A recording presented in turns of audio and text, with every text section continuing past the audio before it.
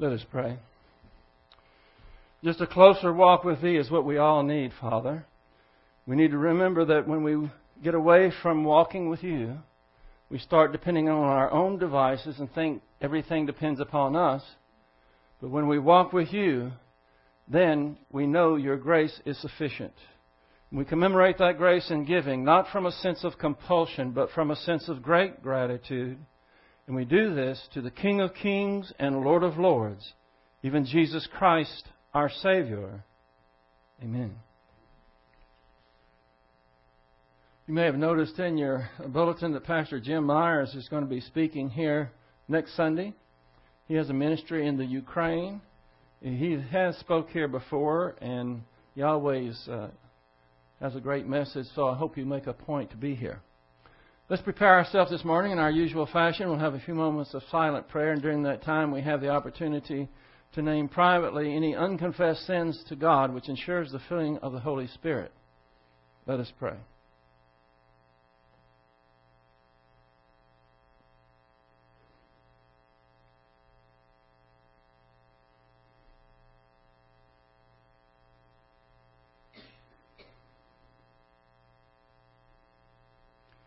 Heavenly Father, we thank You for Your faithfulness. We thank You for giving us another day that we can grow in grace and knowledge. We're so thankful for Your Word that we don't have to figure things out by ourselves on our own. We don't have to go through life confused, angry, and disgruntled, because Your work reveals to us the great promises that You have for us now, the ones that are yet in the future, that we can have an eternal sense of destiny if we trust You, if we continue to live day by day, moment by moment, thinking divine viewpoint, because we have redeemed the time learning Your Word. So we pray that You will help us to concentrate this morning, for we pray it in Christ's name. Amen. We're going to continue with our study in Joshua today. It's actually a review. And you might see on the board here, these are the chapters probably by the end of the day that we will cover. We've already covered chapter 1. What you see out to the side is essentially what the chapter is about. The first chapter has to do with encouragement. There are so many promises there. If you feel afraid, you feel like you just can't hardly manage, that's the chapter you want to read. The second one has to do with Rahab. Rahab the harlot, the believer in the midst of a sea of pagans. We see God's faithfulness in rescuing her, and how He can get His word to anybody at any time. All they need is positive volition. And then chapter 3, what an exciting chapter that was. Crossing the Jordan. I know there are books that know how to raise the anxiety going to a pivotal point. Makes one anxious what's going to come next. They don't have anything on God, because when you read the 3rd chapter, and you see how the priests were carrying the Ark of the Covenant. When they got to the Jordan River was a moment of truth. And when they put their foot into the water, it was either going to happen or it wasn't. And of course, when their foot touched the water, they went across on dry ground. And that was a tremendous one. Chapter 4 is a little bit harder because it has to do with the historical record. Whenever God does things, He wants to record it. He wants to save it for our posterity. And so we have the stacking of stones, some in the river, some out of the river.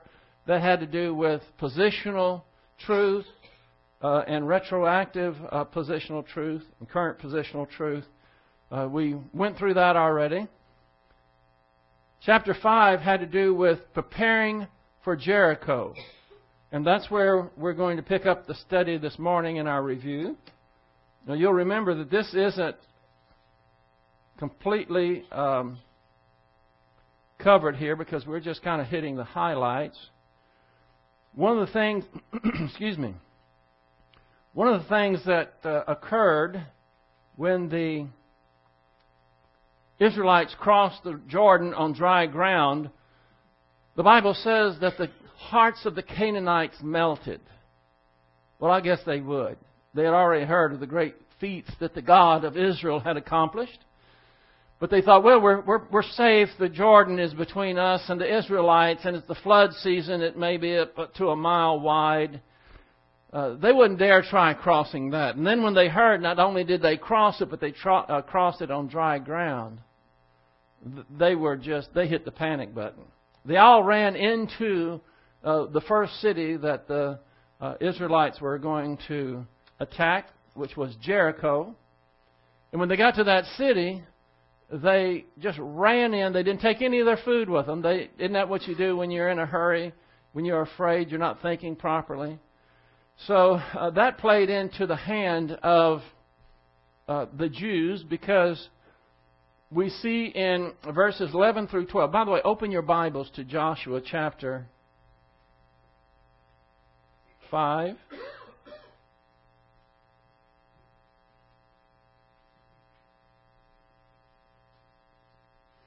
While you're turning there, you remember when they crossed the river, they set up a headquarters in a place called Gilgal, which wasn't that far from Jericho.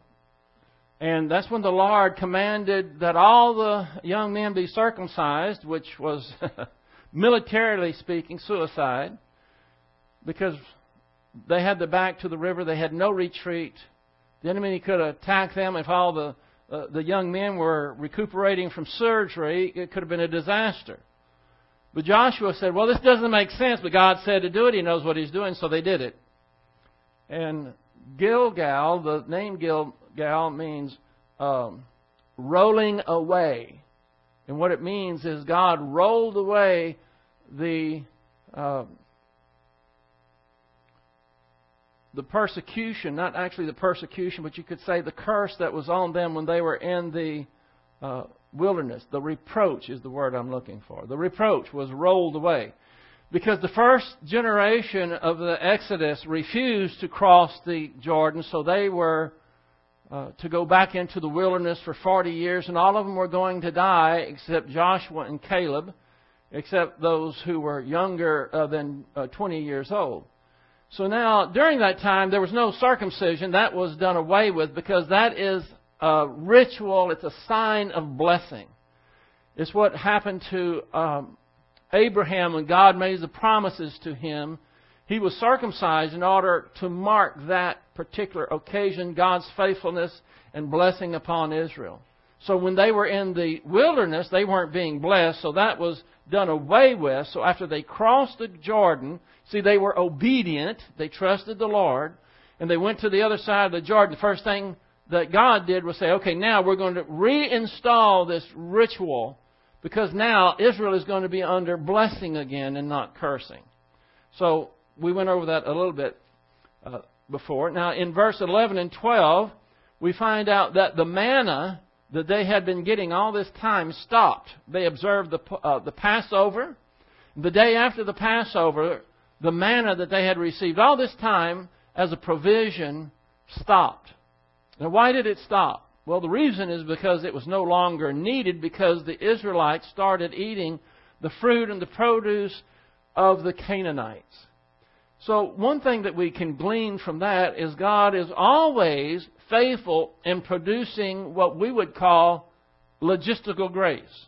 He's going to provide for your needs with regards to food, clothing, housing, everything that we need in order to survive and serve Him. So now that was no longer needed, and so they were going to be able to sustain themselves through this.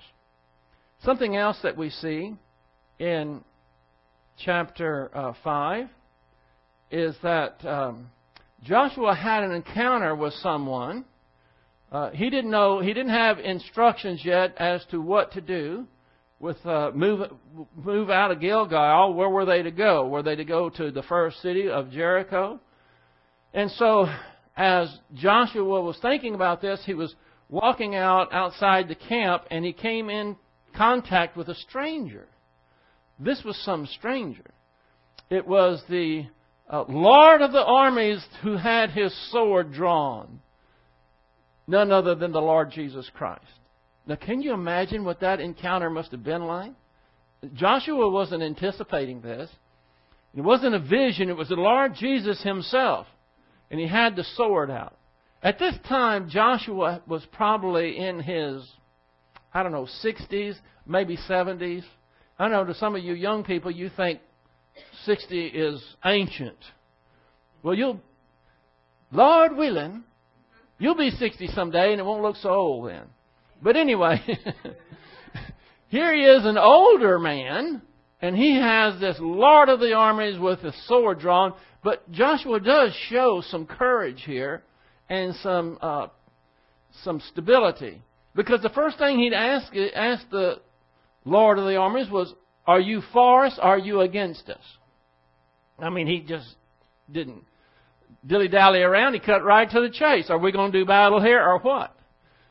And this person informed him that I am the Lord of the armies. You see, Joshua thought he was in charge of the armies. But very quickly he recognized, oh, this is my boss. And so he went to his face because he recognized who it was. And so in that encounter, the Lord Jesus Christ is going to tell Joshua that he has already given Jericho into his hands. It's already his. All he had to do is go and take it. And that's how this chapter ends. But there's something in here for us to recognize. This just isn't a Bible story.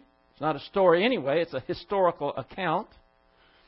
Just as the Lord was there for Moses and Joshua before he faced the enemy, he's always there for us as well. Now, he came to Moses as a traveler, as in the burning bush, and he came to Joshua as a soldier. So, he doesn't come to us that way when we're in need. We can't see him the way Moses saw the burning bush.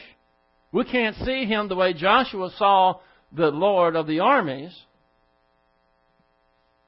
This is where we see him, right here. At least for right now. There is going to be a day when we see him face to face. But in the meantime, the way that we see our Lord is through his word. And so whatever battles you have to face, whatever enemies, whatever woes and troubles, just remember, just because you don't see the Lord the same way that Moses and Joshua did, does not mean that he's not with you. He's right here in the Word, but hopefully he's up here. That's where he needs to be. This Word needs to be up here, and when you have that up there, he's with you. And of course, he's always going to defend and uphold you. Okay, we move on to chapter 6 now, because this is just a review. The chapter 6, the title for it is Jericho Falls. Jericho is defeated. There's a lot about walls in chapter 6. You see, the Canaanites, they ran in behind this fortress city. And Jericho was a fortress city, and it actually had double walls. 2 walls around the city. And there was enough distance between them to where people would put houses. They would put structures across and build houses in between the 2 walls. And so they go behind the walls and they think, we're fine now. I don't care if they came across on dry ground. Let the Israelite God try to penetrate these walls. And of course, they had already recognized that the Jews didn't have any battering rams. They didn't have any catapults. They didn't have any towers to move against the walls or anything. So they felt pretty safe. But what I want to point out here is that you never are victorious by going on the defensive. And that's what happens so many times these days. That kind of strategy is disastrous, and it's particularly disastrous in the spiritual realm. We want to be aggressive. We want to be on the attack, not hide behind some kind of walls. And we see in Joshua that the walls come down. And so they're no defense anyway. And so I put together a few points here that has to do with, it's really a description of believers who think they can live the spiritual life on the defense instead of the offense. Point number 1. These type of people that are trying to live the spiritual life by living it defensively, they only rely on the doctrine that they learned in the past. They're not interested in learning new doctrine because they have all the doctrine they need. Why exert yourself? And this describes no telling how many believers. They get to what they consider a comfortable spiritual level, and then they just kind of sit back. They put their spiritual, let me reword this. They try to put their spiritual transmission in neutral. There's only one problem with that. Y'all know what it is, don't you? There's no neutral in your spiritual transmission. You're either going forward or backwards. So if you think, well, I've learned enough doctrine, I've got so many things, I don't want to just go and hear the same old stuff, I'm good to go. Well, that is a person that's living defensively and not on the offensive. Point 2. They don't look for opportunities to give the gospel or talk about doctrine. In fact, they go out of their way to avoid anything that might be uncomfortable or embarrassing. This is living on the defensive. Don't look for opportunities to witness to someone. Don't stand firm for the faith because someone might get upset. Or someone might ask you a question and you don't know the answer, then you'd be embarrassed. The easiest thing to do is just play it safe. Stay behind those safe walls. Number 3. They take the path of least resistance in life because they are uncomfortable taking a doctrinal stand. You know what I mean? Taking the easy way. The line of least resistance. There are people who, every time they come to a decision, there's an issue. Isn't there always an issue? There's always an issue. And what their main pattern in living life and in their decision making is do whatever's easiest. Take the least line of resistance. If you're on the defensive spiritually, that means, well, just don't do anything. If someone says something that you know is biblically incorrect, maybe it even has to do with the gospel, well, don't speak out. I mean, you'd have to exert yourself and maybe get involved. So why not just stand back in the shadows, let everything go by, take the easy road? That's someone living on the defensive. Number 4, being a good ambassador for Christ by getting spiritually prepared and rightly dividing the word of truth is not a priority for them.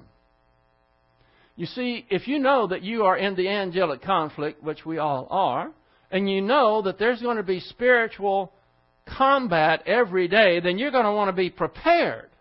You're going to be, or you will desire to be on the cutting edge and be just as sharp as possible. But for those who live on the defensive, that's not a priority for them because they're not intending to get on the front line anyway. They're so far back in the lines, they don't even know where the front line is. A lot of them don't even know that they're in battle. And they're casualties.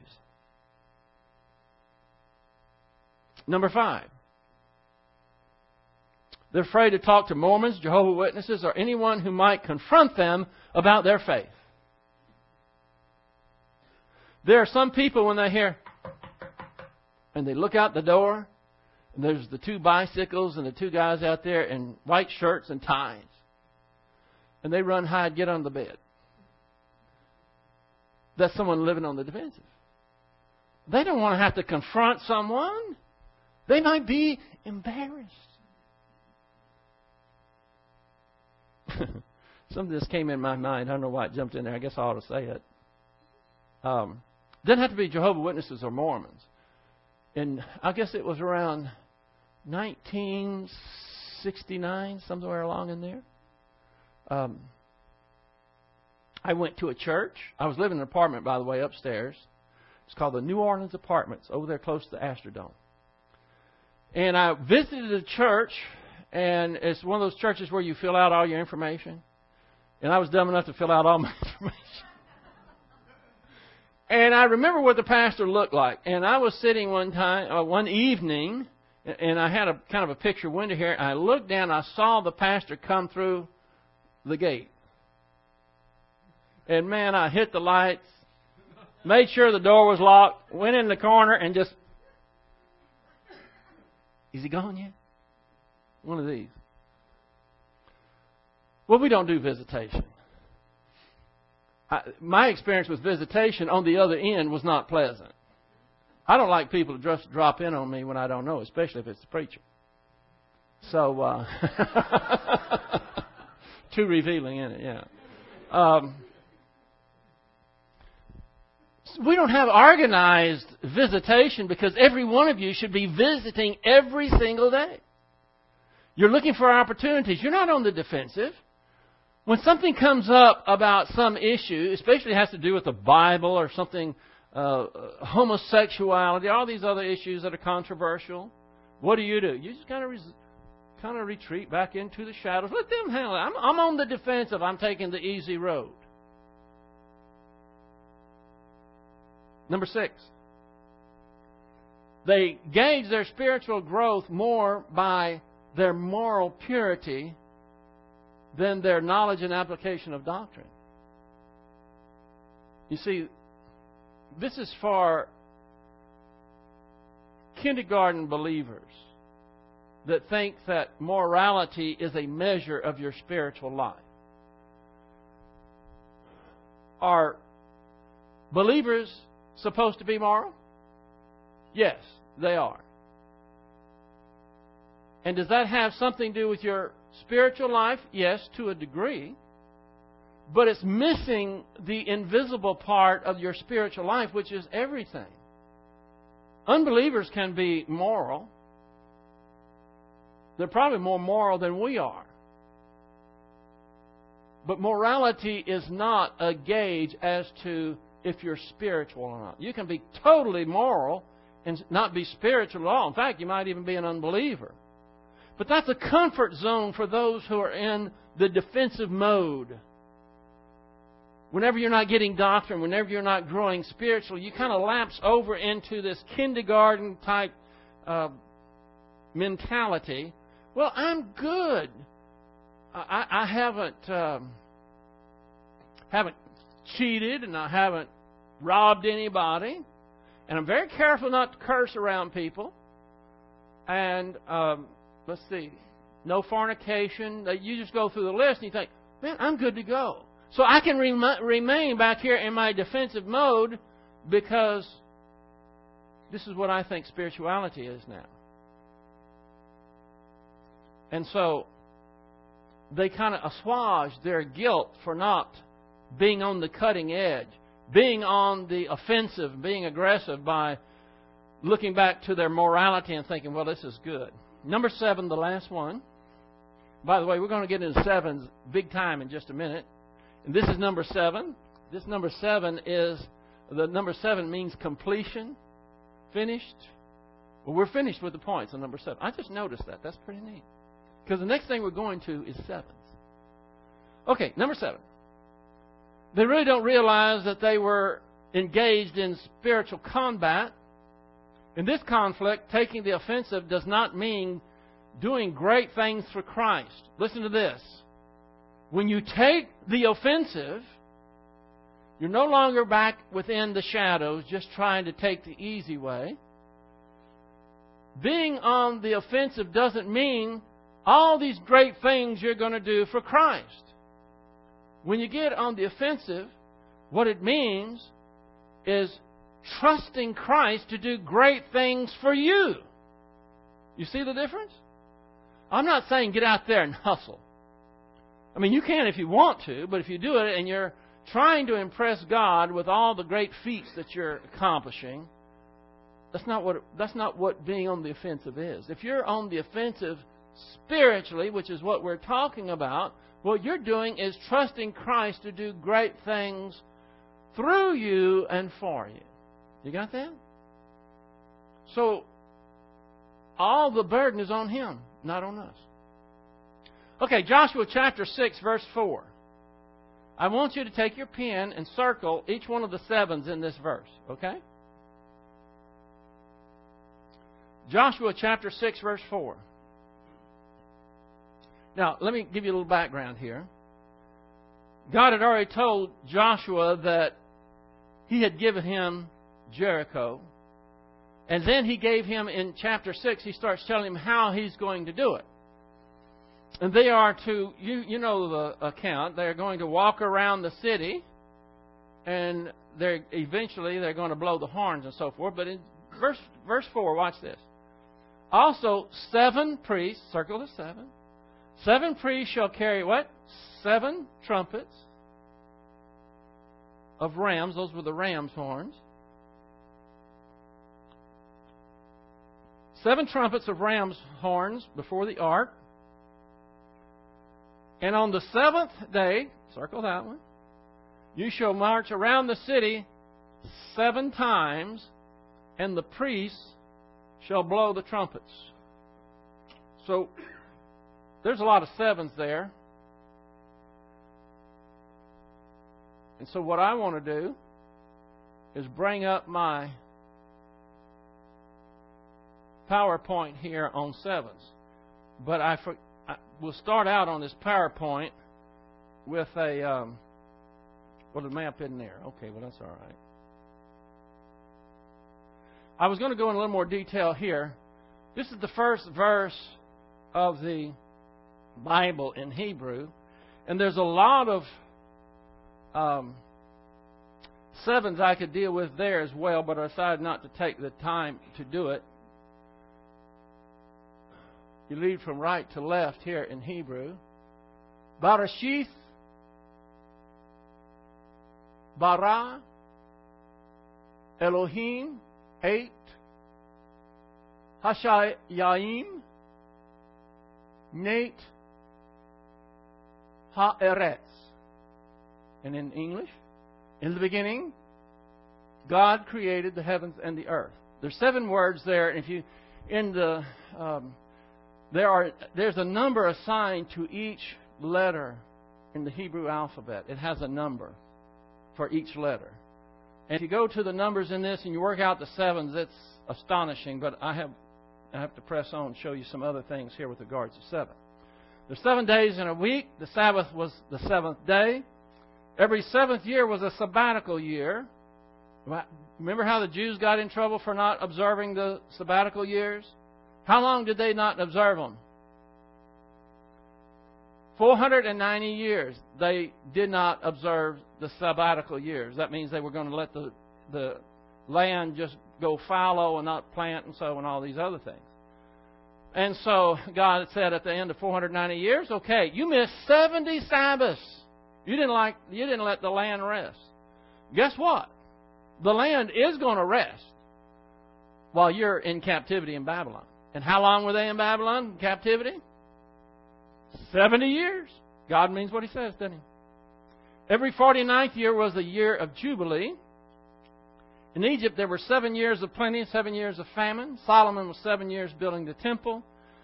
After it was completed, there was a feast for 7 days. The Feast of Unleavened Bread lasted 7 days, and Naaman washed 7 times in the river. The book of Revelation uses the number 7 over 50 times. 7 churches, 7 lampstands, 7 seals, 7 trumpets, 7 vials, 7 spirits, 7 stars, 7 angels, 7 heads, and 7 plagues. That's a lot of 7s. The number of Old Testament writers named in the Bible is exactly 21, which is 3 times 7. The numeric number of the Hebrew names, that's what I was describing a little earlier, is divided by 7. In other words, if you take these Hebrew names that are given, these 21 Old Testament writers, comes out to 3,808, which is 544 times 7. There are 7 Old Testament writers named in the New Testament. The numeric number of the Hebrew names, of their Hebrew names, is divided by 7. It's 1,554, which is 222 times 7. Somebody had a lot of time on their hands figuring all this out.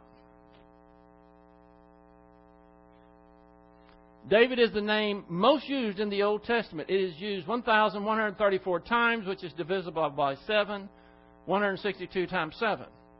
The name Jeremiah is found in 7 Old Testament books in 7 different forms in the Hebrew. The number of times it is found in these books is 147 times, which is 21 times 7. Moses' name occurred exactly 847 times in the Bible, 121 times 7. I'm just thinking, 847. Just think if one writer said Moses just once too many times, it wouldn't work. Well, anyway. In the sphere of light, there are 7 colors that merge to form light. In the sphere of music, there are 7 whole tones in the scale. The human body is renewed or changed every 7 years. Now, let me tell you something. This is an encouragement to me. You know, I keep saying, I'm going to eat better, I'm going to exercise more, and all this. And I always have that carrot out hanging in front of me saying, you can have a new body in 7 years. Okay. A man's years is declared to be 70, which is 70. 60 plus 10 is 70 years. The gestation period for humans is 280 days, which is 40 times 7.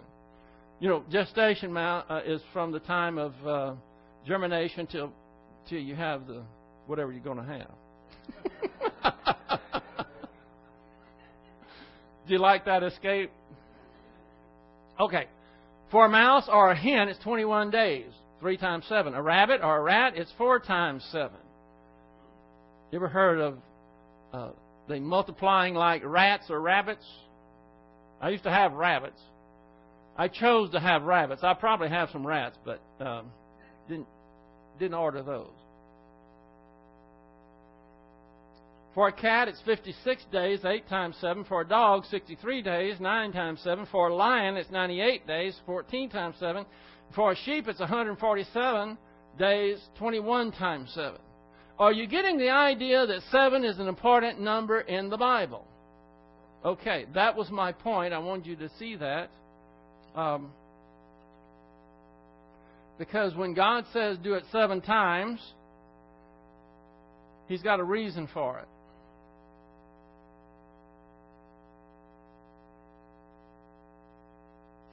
Now, at the center of the camp, when the Israelites were going to move out, when they camped, the tabernacle, you know what the tabernacle was? It was a portable temple. It was a tent, and they would set it up, in a particular location facing a certain direction, and all of the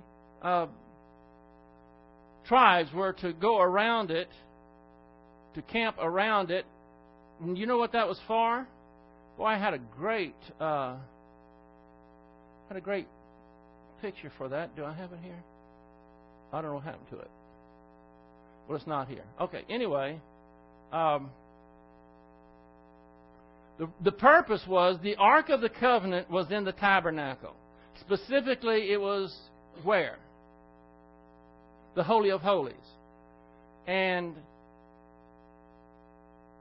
the imagery here is important because when they camped, the Ark was in the middle of the camp, which means the Ark, which represented who? Jesus Christ, was the focal point. Any place 360 degrees around there were Israelites camped that could look towards the center and see Jesus Christ. He was the focal point. And I think there's a message there for us. In a local church, it is Jesus Christ that needs to be the focal point. How about the family? In the family, it is Jesus Christ who is to be the focal point. Wow. Is next week Father's Day? Isn't it? Okay. This would make a great line for Father's Day as well. But who's responsible to make sure that Jesus Christ is the focal point in the family? The fathers, right. It's not because the wife is nagging either. Oh, I'll save that for next time. Next time Jim's going to talk, but I'm going to have a little say. I can't have Father's Day go by without having a little bit to say. Verse 10. The people were not allowed to march around, to say a word as they marched around. And they were going to do this 6 days. Now, Joshua knew that God had already given Jericho into their hands. He already knew that. And so, the people didn't. And so Joshua says, okay, this is going to be our plan of battle. We're going to get up, we're going to get in all our battle array, and we're going to go around, we're going to march around the city of Jericho, and then we're going to come back. That's the plan? Yeah, that's the plan. And don't say a word. The whole time that you're marching, going around the city, coming back here, the Bible says, don't open your mouth. Okay? They did that the first day. The second day, what are we going to do? We're going to get up, get in battle array, and we're going to march around the city. Don't say a word. Again? Yeah, again. Okay. Third day. What are they going to do? Get up, put on the battle array, and march around the city. Probably around the fifth day, people started, I know that Joshua was a great military leader, but I don't get it. March around the city? They did that 6 times. Now, I want to ask you a question. Why do you suppose that Joshua said, keep your mouth shut when you're doing this? I've got a couple of things. One is you might go here. This is an important verse. We all need this. Go to Ecclesiastes chapter 3. Ecclesiastes chapter 3. Very powerful chapter. I want you to go to Ecclesiastes chapter 3 and verse 7. Ecclesiastes 3:7. And I want you to star this verse. Because you need it and I need it. Ecclesiastes 3:7.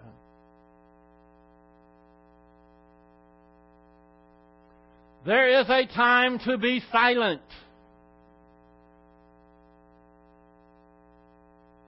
And a time to speak.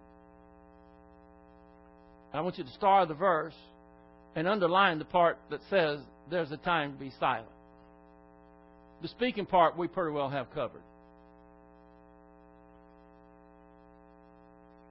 Ecclesiastes 3:7. Y'all find it?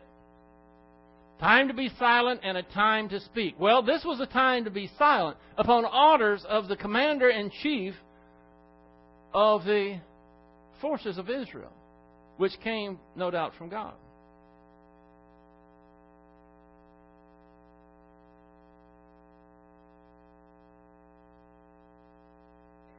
Okay, so why?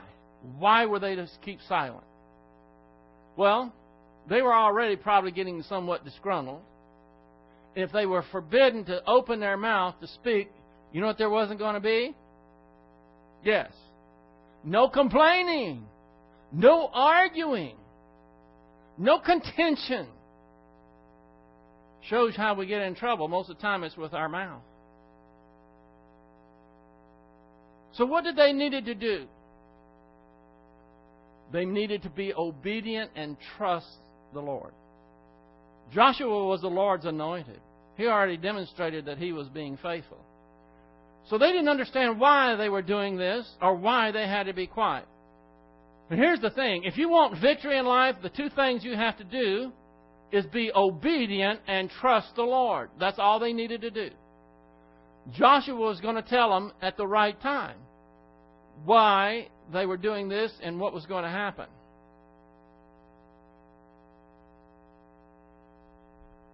Another little thing I want to glean from this. I think most of us live in a routine, don't we? I mean, don't you have a routine? Tomorrow's Monday, and you're going to get up, and you're probably going to do the same thing that you did the Monday before, right? And the Monday before that, and the Monday before, and so forth. And sometimes we can get the idea that, well, I just do the same routine over and over and over again. Why is it important that I keep doing this routine? Should you complain? Should you get angry at anybody because your routine isn't as glorious as maybe somebody else's? Here's the point. They got up every morning and they went through the same routine. They didn't know why. All they knew was they were supposed to be obedient and trust the Lord. And after they had done it 6 times, the 7th day, they thought, okay, here's another day. We're going to go out and we're going to walk around and keep our mouths shut. And Joshua said, no.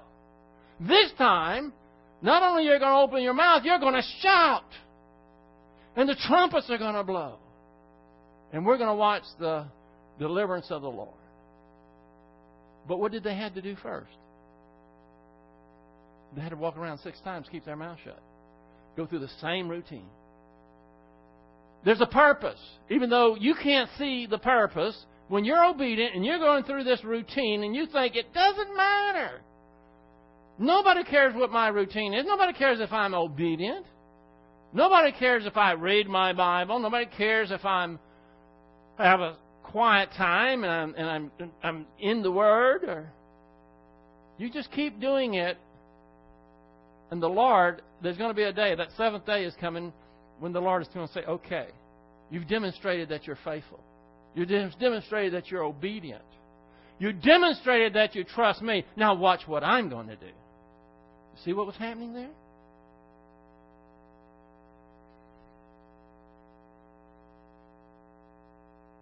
It could be that God is just testing you to see if you're faithful. Anybody can be faithful for a day or two, can't they?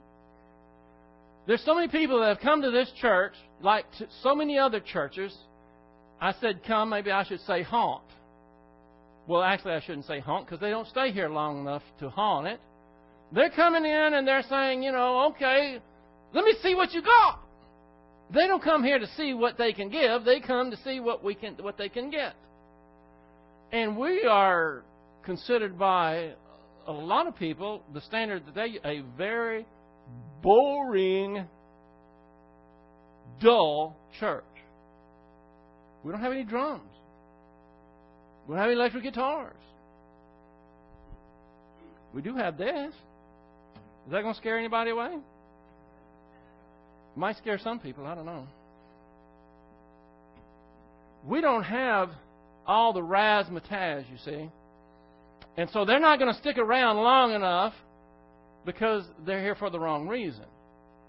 But those who come, and if they're hungry from the Word, they're on the offensive, they want to be good and faithful servants, they're going to get fed here.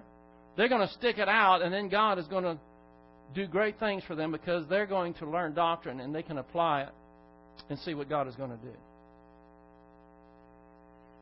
Okay, you know what happened the 7th day? They blew the horns and they shouted.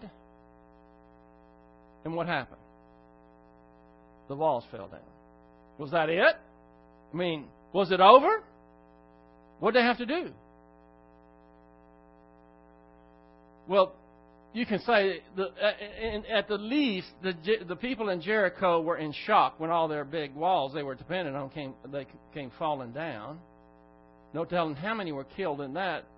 Joshua instructed them, as soon as those walls fall down, you go straight into the city. So they encircled the city. And so when the walls fell down, every one of them came in from every angle.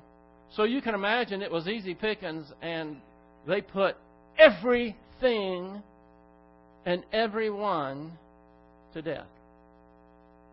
that was the first fruits. It was the first city. It was dedicated to God. And that's going to be big in the next few verses. It was devoted to the Lord as the first fruits. Everything and everyone was killed except who?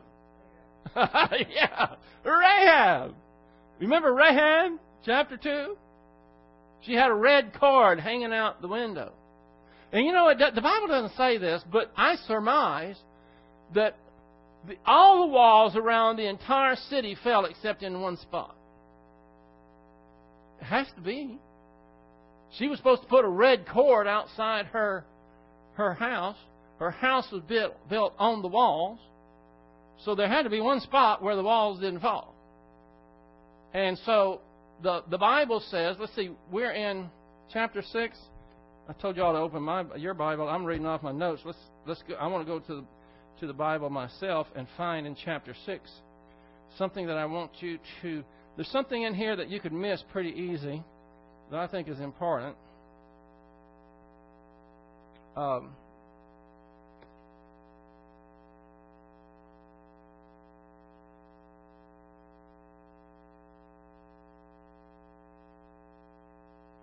Verse 20,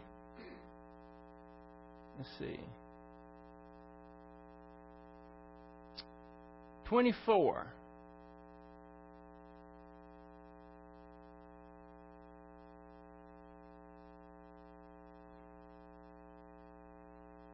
Let's start with verse 23.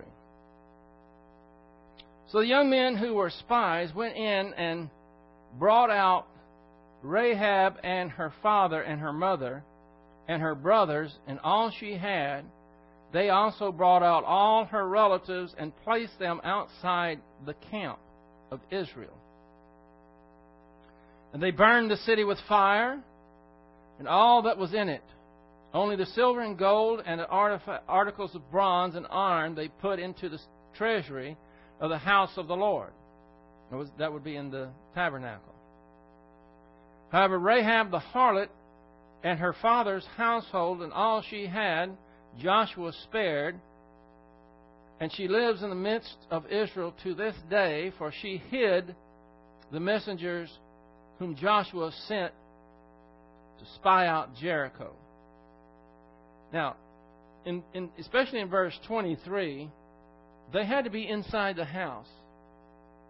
All these relatives were inside the house as instructed.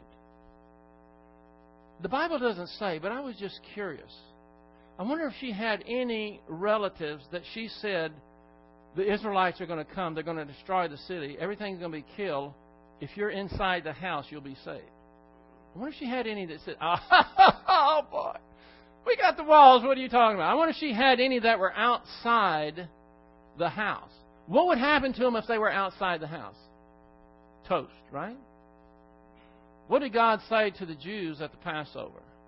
They were to be where? Inside. So, there is deliverance, but there has to be obedience as well. And this is what saved them in a physical sense. You see, Rahab was already saved. She already had eternal life. She had believed in the gospel as it was revealed at her time, the amount of information she had. But she still had to be obedient. She had to put out the red card. She had to get all of her relatives that were going to be saved inside the house.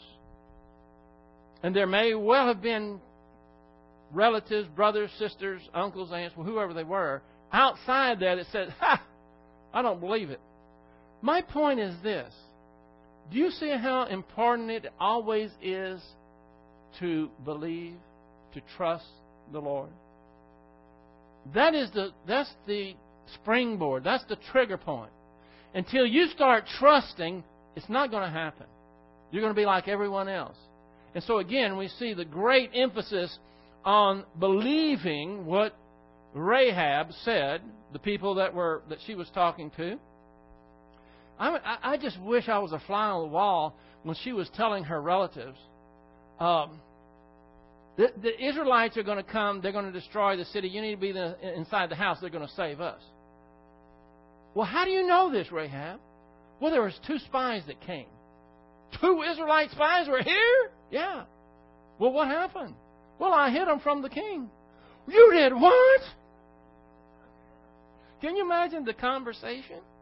And I would imagine that there were some relatives that said, I'm out of here. I don't have anything to do with this. You already defied the king. In those days, if a family member defied the king, he just didn't kill the family member. He killed the whole family. And they said, I am out here. I don't want to be involved. I don't have anything to do with this. See? So it would be very easy for the negative volition to kick in, and if they were not in the house, they, according to the Word of God, everything, even the animals, everything that had breath, died except Rahab and her family. And even her family had to trust Rahab. And Rahab was trusting who? The Lord. She was trusting in the amount of knowledge that she had about the God of Israel. So in it all, what we're seeing in this whole thing, I'd love to go into chapter 7, which is next. I'm just tying up the loose ends in chapter 6 here. But one thing that we see that is just so evident throughout this whole thing, the 2 things that are paramount in the Christian life is to trust and obey. We should have had that one today, Joe. We should have had trust and obey, for there's no other way to be happy in Jesus but to trust and obey. Okay, well, that ties up chapter 6. We won't do chapter 7 next time because we'll have a speaker. We'll do this the Sunday after that. I'd like everyone, please, to bow your head and close your eyes. You really have privacy when you do that in your own soul. You're not distracted. I want you to be thinking about the most important part of this whole service, and that is the offer of the gospel to anyone that is here or who might be listening on the internet as to how to be saved. First of all, you have to know that you need saving. All have sinned and fall short of the glory of God. God is not going to let you into His heaven unless you are as good as He is, perfect. The only way to do that is to have His own righteousness, which comes from believing on His Son, the Lord Jesus Christ. He went to the cross. He died for your sins. He was buried and resurrected, and now He offers eternal life to anyone who trusts Him and Him alone for it. We were talking about how important it is to trust, to believe. This is the ultimate. The moment that anyone puts their trust in Jesus Christ and His work on the cross rather than their own works, he is born again. He is a new creature. His ticket to heaven is guaranteed. But we still live in the devil's world, and we still need to grow in grace and knowledge so that we can glorify God and possibly bring great blessings to ourselves by trusting and obeying. Now, Father, we're so thankful for Your mighty word and the things that we see that these people went through. We pray that we won't have to learn the hard way through disobedience, but we can take admonishment from Your Scriptures so that we can trust and obey and see Your great hand work on our behalf. We pray all these things in Christ's most high and holy name. Amen.